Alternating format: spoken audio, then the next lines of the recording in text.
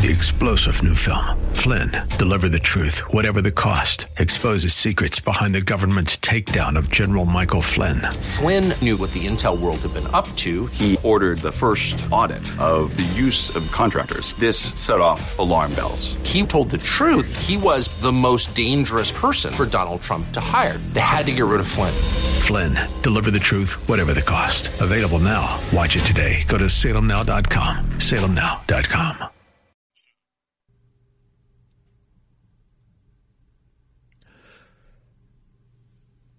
Welcome back to the Seth Leibsohn Show. As we head into hour 3, I have wanted with Professor Mark Bauerlein for some time now.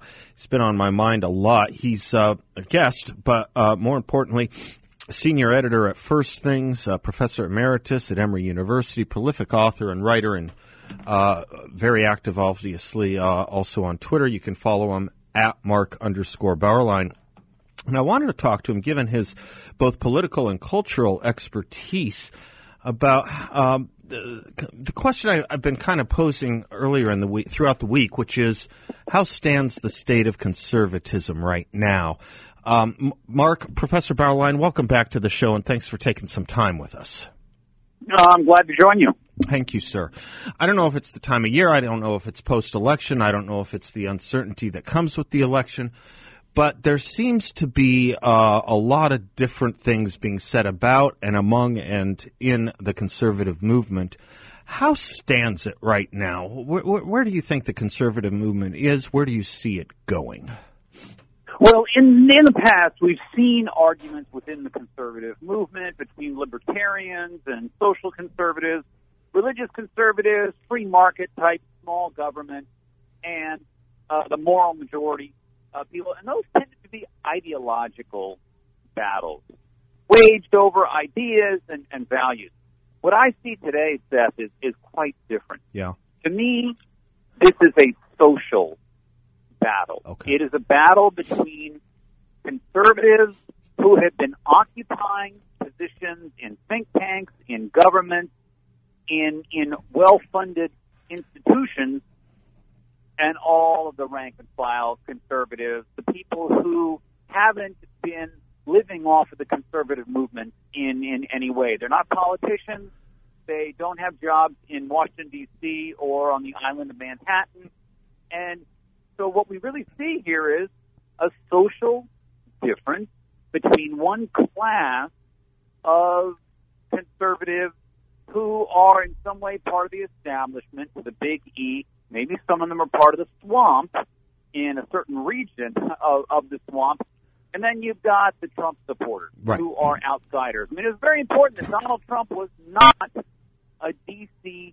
guy. Right. And, I mean, this has been said many, many times, but we're seeing this continue to play out. It's why Donald Trump was having such a hard time for so long and still getting people to work in his administration who were not part of Conservative Incorporated.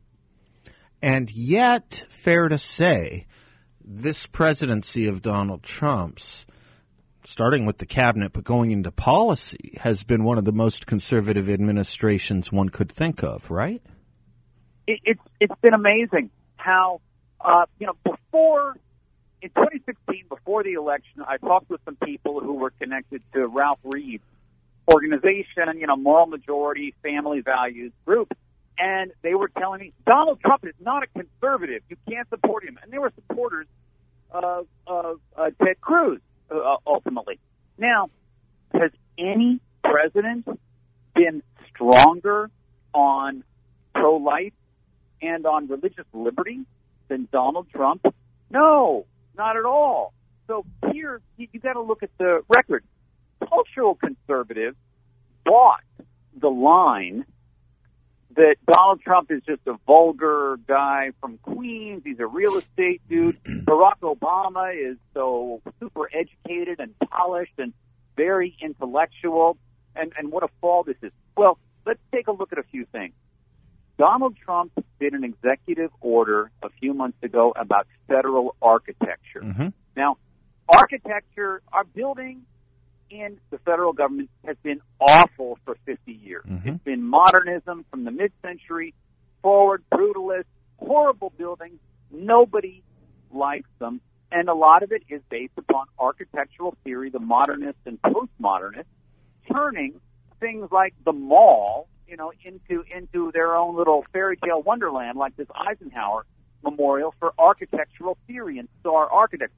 Trump did an executive order saying all federal building now must follow from classical models. Mm-hmm. That's what gave us the Jefferson Memorial, the Lincoln Memorial, the National Archives building, the beautiful... The places people actually want to visit when they go to D.C., yeah.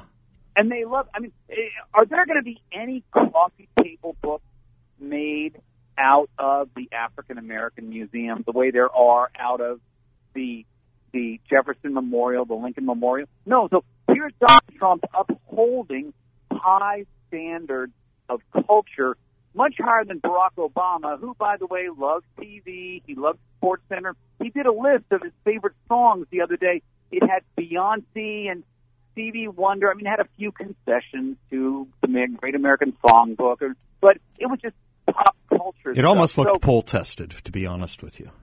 Yeah, it did. It did. He got all the pieces. And Trump, after the Republican convention, do you remember Donald Trump has the celebration of the White House, and what was the music they played? Puccini opera. Mm-hmm. Okay, beautiful music. So again, these conceptions of Donald Trump as not a conservative, they just don't hold up on the record. By the way, a lot in the, however one wants to call it, values voter movement, social conservative, moral majority types, a lot of them came around and became some of his most active supporters and defenders over time. They did. They did. Because they came to recognize that there's nothing like a result. There's nothing like getting the result. I mean, I point out, if you want someone, I do this with my Never Trump listeners. I'm not even sure they're Republicans, but, Mark, if you want someone of great moral upstanding, I can give you Jimmy Carter. Look, it's not a presidency I want, about 10 years ago, I had lunch with Jimmy Carter. Yeah. He actually has an affiliation with Emory University. Of course. He had a couple professors over to the Carter Center.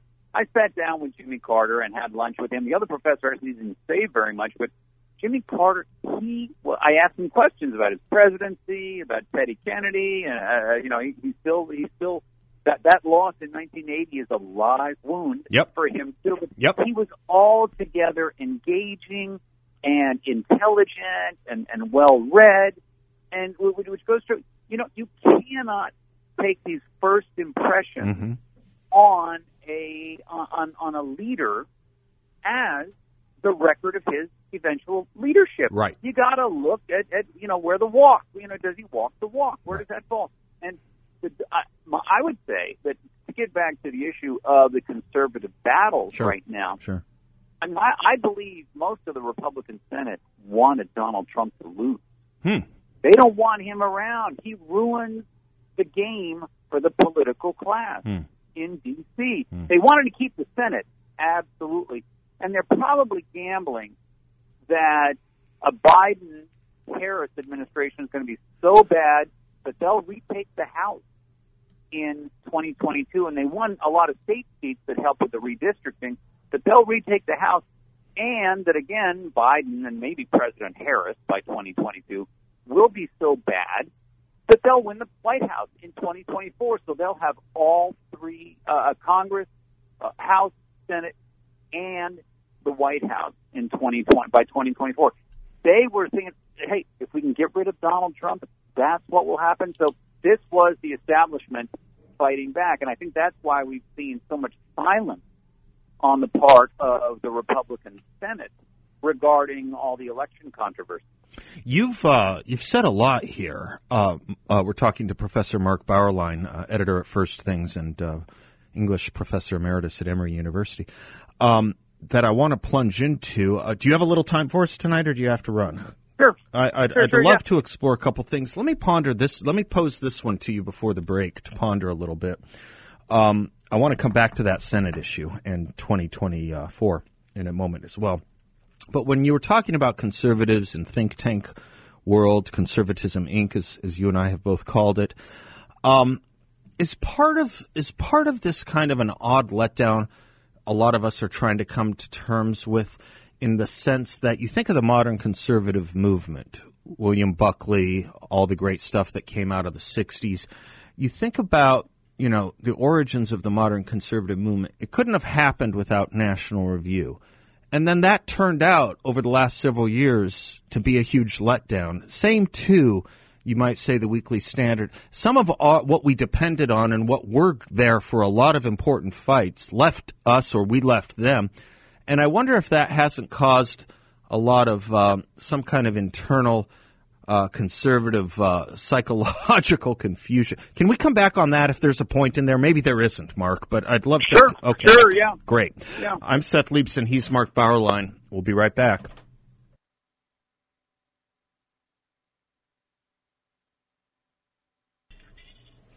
Welcome back to the Seth Leibson Show. It's a delight to have one of my favorite public intellectuals, Professor Mark Bauerlein, with us of Emory University, First Things Magazine. And I want to get his thoughts on a few things having to do with elections going forward, as well as this Texas suit, which he tweeted something very interesting about. But first, my question, Mark, as we were heading into the break, there may be nothing to it.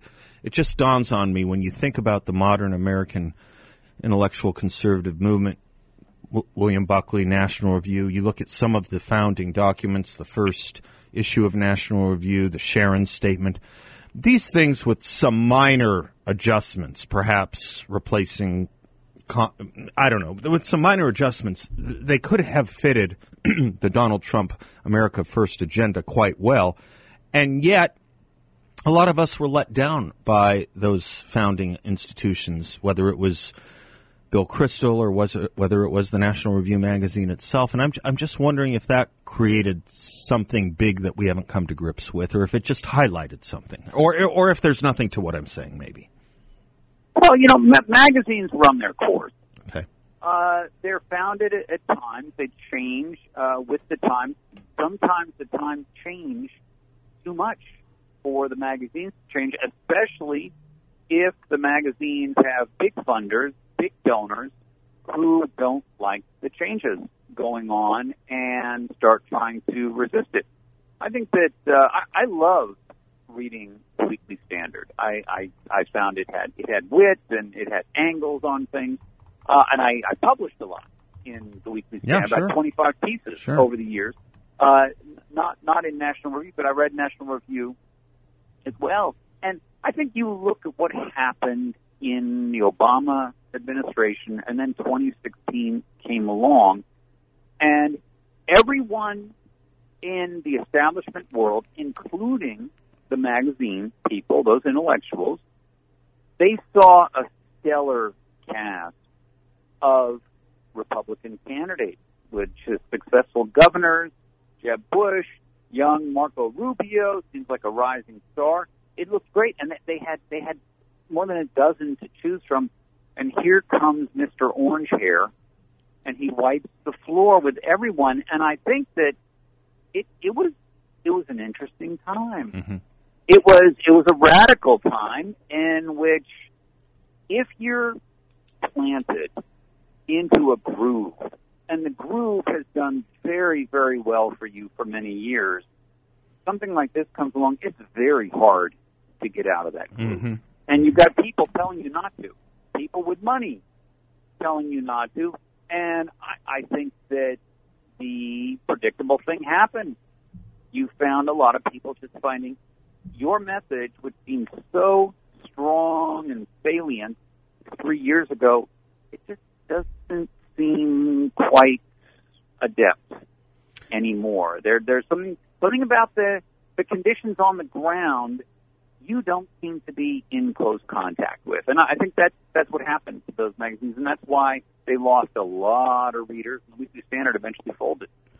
There's an old military expression, Mark, that says if the camp you're on, if the ground in the camp you're on doesn't match the map's wrong.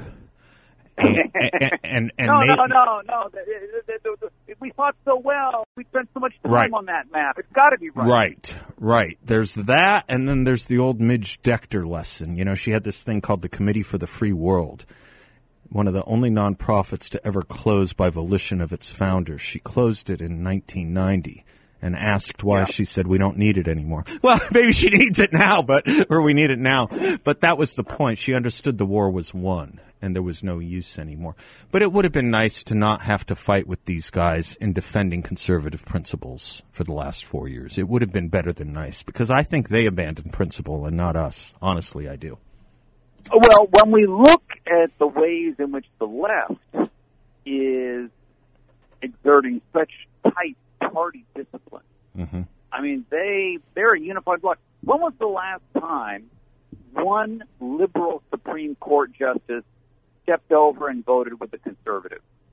It just doesn't happen. Right. Whereas our conservatives, how many times did one or two conservatives jump over and join the liberals? Right. When's the last time a liberal appointee had their high school yearbook gone through? Yeah. There you go. Yeah. There you go. Yeah. So I think that one of the things to realize is just how ruthless is the left in America today, that this woke revolution has a lot of momentum to it, and they want to take some scalps. And the establishment conservatives, if you live inside D.C. or Manhattan, you don't really have to sit right across the table from the woke crazies. You are insulated. Your kids don't go to schools where they're putting critical race theory into the curriculum and forcing your kids to listen to this garbage. You don't have to put up with that. Your kids go to private schools. Your grandchildren go to private schools. You live in really nice neighborhoods that are not falling apart because of Democrat, liberal, left-wing policies. So part of it is just you're in a bubble. You're out of touch. And Donald Trump came in and told them so, and that really, really humiliated them.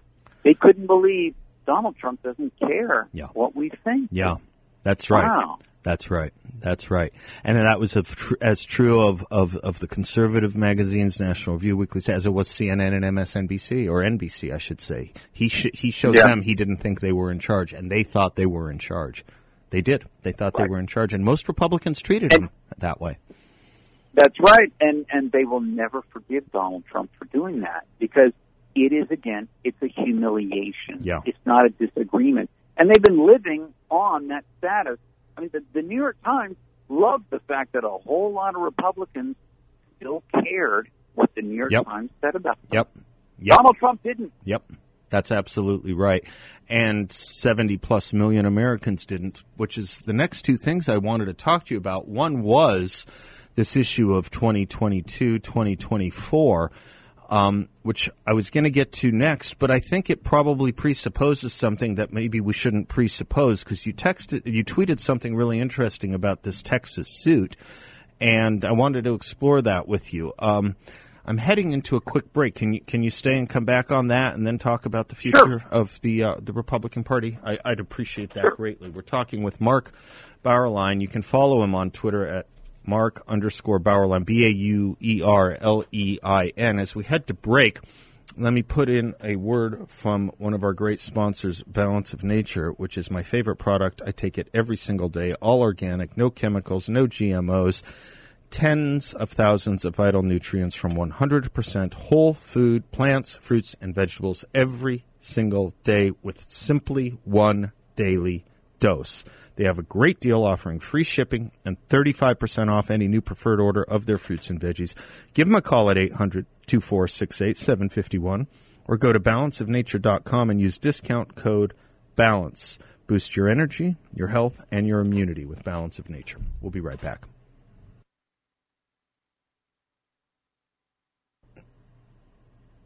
Welcome back to the Seth Leibsohn Show. I didn't know that song was coming on, but yeah, Lawyers, Guns, and Money. Where our guest is Mark Bauerlein. He's an editor at First Things Magazine, professor of English at Emory University, emeritus, author of great books, including The Dumbest Generation. Mark, you tweeted an interesting observation, speaking of lawyers, an interesting observation about this lawsuit from the state of Texas that now several other states, 17 or 18 other states, have now joined as friends of the court on behalf of Texas. Would you go into that a little bit? It's a great observation. I found that a lot of the commentary on the lawsuit was legal commentary. What are the legal merits of this case? How is the court going to decide? But for me, it was more of the political impact of this filing, the political impact in that one of the main arguments we hear from the media, from the Democratic Party, is all of these challenges of fraud, they're just a bunch of conspiracy mongers and Trump cultists who are pushing this. Sidney Powell, she's a nut. Rudy Giuliani has gone off the deep end. Well, with this lawsuit, Texas and 17, 18 other states now, they can't say that anymore. That's the political impact. We're talking about a fair portion of the country now has expressed it is very unhappy about what appears to have gone on in these borderline states.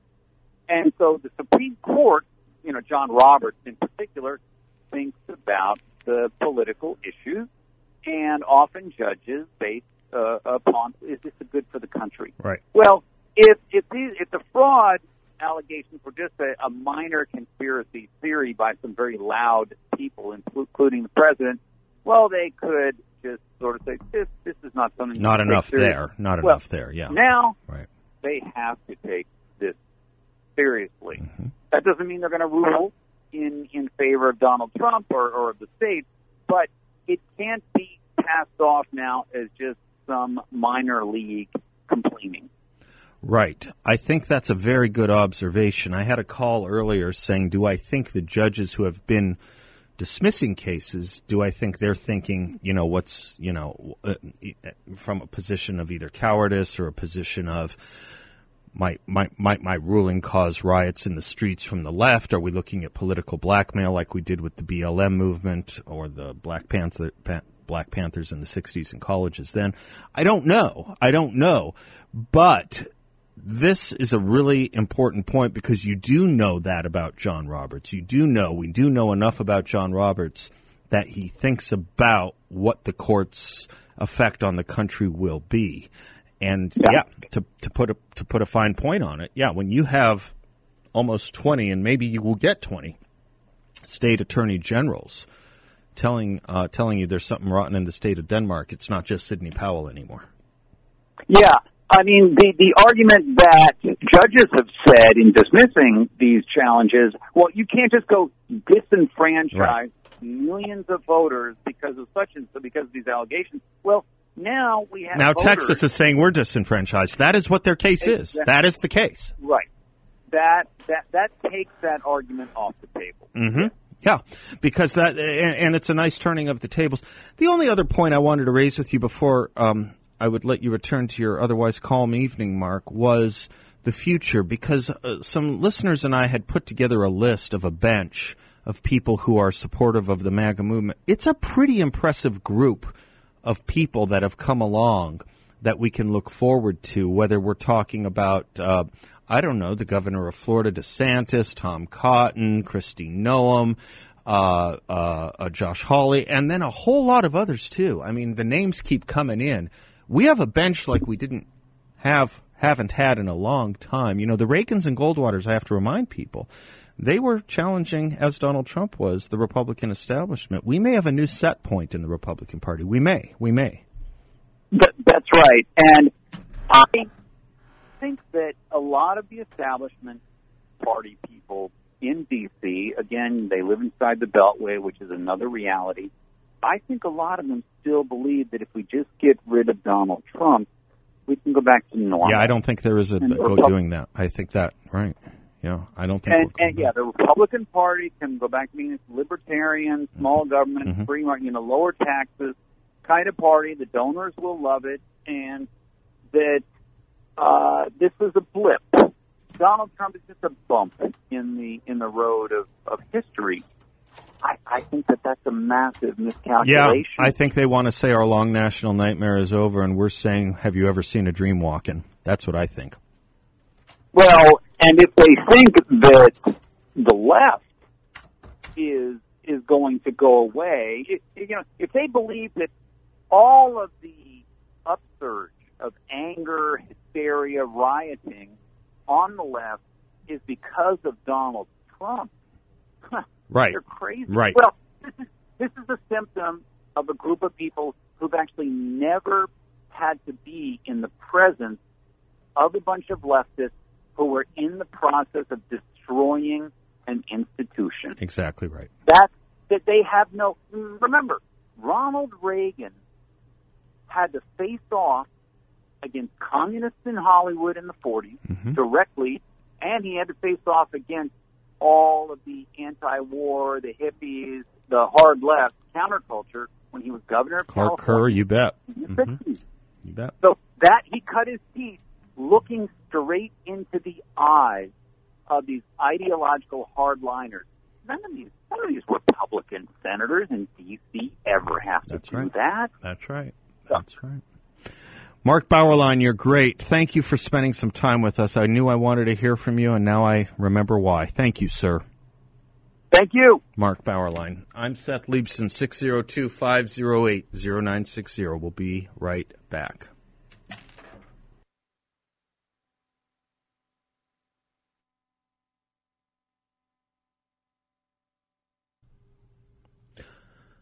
Welcome back to the Seth Leibson Show. If you are in the midst of selling your house and it's not going well, or if you're interested in selling your home or looking to buy a home, I want you to call my friend James Wexler at JMG Real Estate. If you are selling, you won't leave any money on the table. If you are buying, he will get you the best deal based on his proprietary state-of-the-art marketing and databases. He also can guarantee to sell your home at market value or pay the difference, or make you even an upfront guaranteed offer within 24 hours if that's your preference.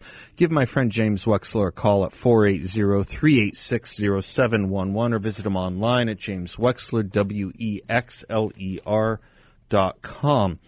That's jameswexler.com. I saw a call on the board. It dropped off earlier. I was happy and looking forward to addressing it or seeing what the caller wanted to say, saying, stop the hostility towards atheists. I didn't know that I'm always willing to be pointed to where I was wrong. I didn't know I was engaging in hostility. I don't remember what that could be about. In any event, update on what Mark Bauerlein and I were just talking about. 17 states had filed amici briefs with the Supreme Court in Texas v. Pennsylvania and 3 other swing states, siding with Texas, and now too so has Arizona. So it's now 18 states. State Attorney General Mark Brnovich sent out this press release or statement today. Today we filed a brief with the U.S. Supreme Court in Texas v. Pennsylvania. It is important that everyone has faith in this system and the results of the election. The rule of law is about consistency and certainty. I believe Arizona wasn't named in this lawsuit because our office successfully prevented many of the same troubling and last-minute changes to our integrity laws, states' election integrity laws.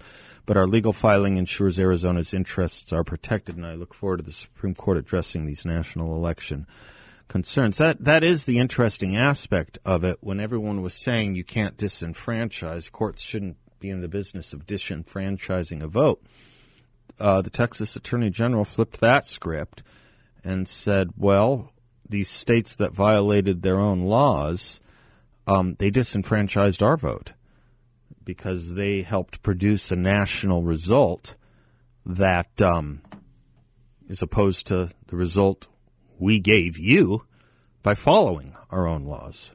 Interesting flipping of that script.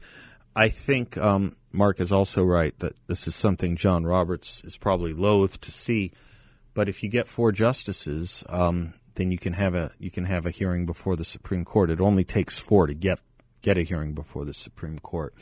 And everyone would go into the counting probably the same way I would, which is Barrett, Thomas, Alito, and then you just need, one more. And you can get one more. Perhaps Gorsuch. Perhaps someone else. But you have that option. There was a column I wanted to draw your attention to over at American Greatness. I suppose it's probably elsewhere as well.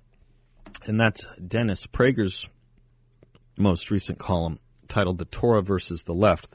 Tomorrow night's Hanukkah. So the Torah is the first 5 books of the Bible, known as the 5 books of Moses. It's the foundation for the rest of the Bible. And he talks about the left and the Bible and how basic laws and values in the Torah are simply opposite of what the left advocates. You can understand, if you read this column a little better, why Marx would talk of religion being an opiate of the masses, an opioid of the masses. Leviticus says, do not show favoritism to a poor person in passing.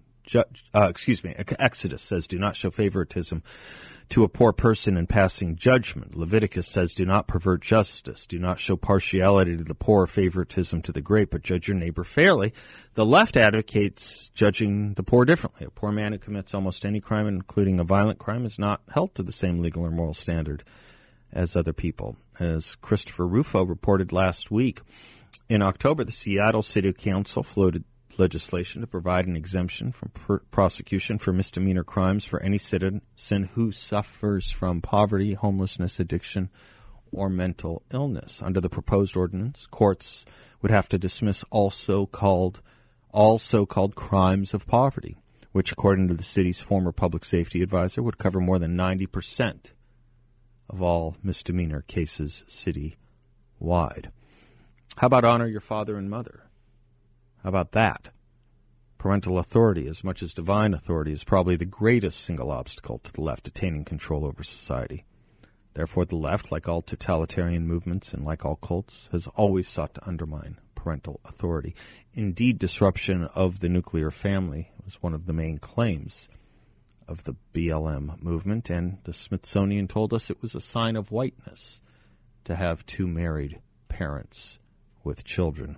Parents married of the opposite sex. They also told us Christianity was a sign of whiteness. Very interesting that. I'll close with a thought from Prager on that when we come back.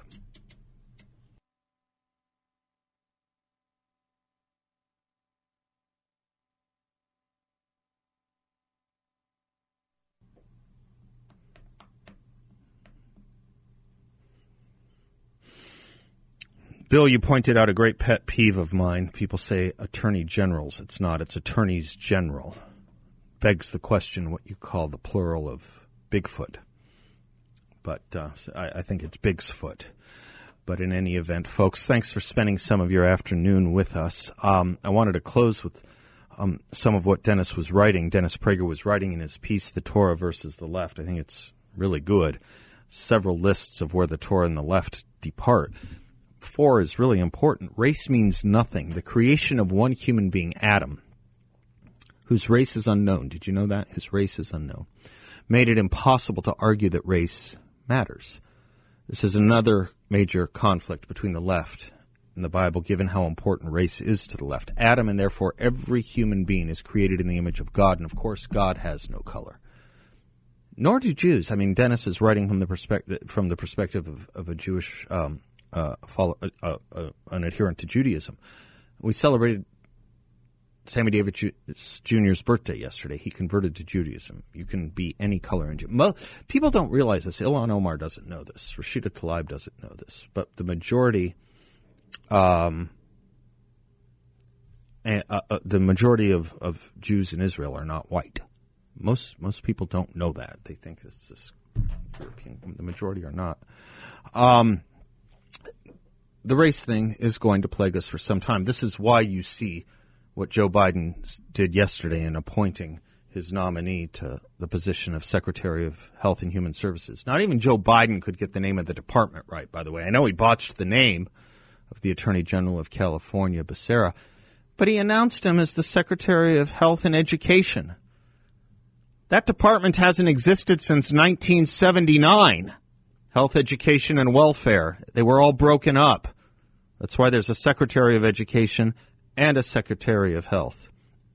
And, good Lord, and a Department of Health and Human Services. Well, folks, until tomorrow, God bless you, and class dismissed.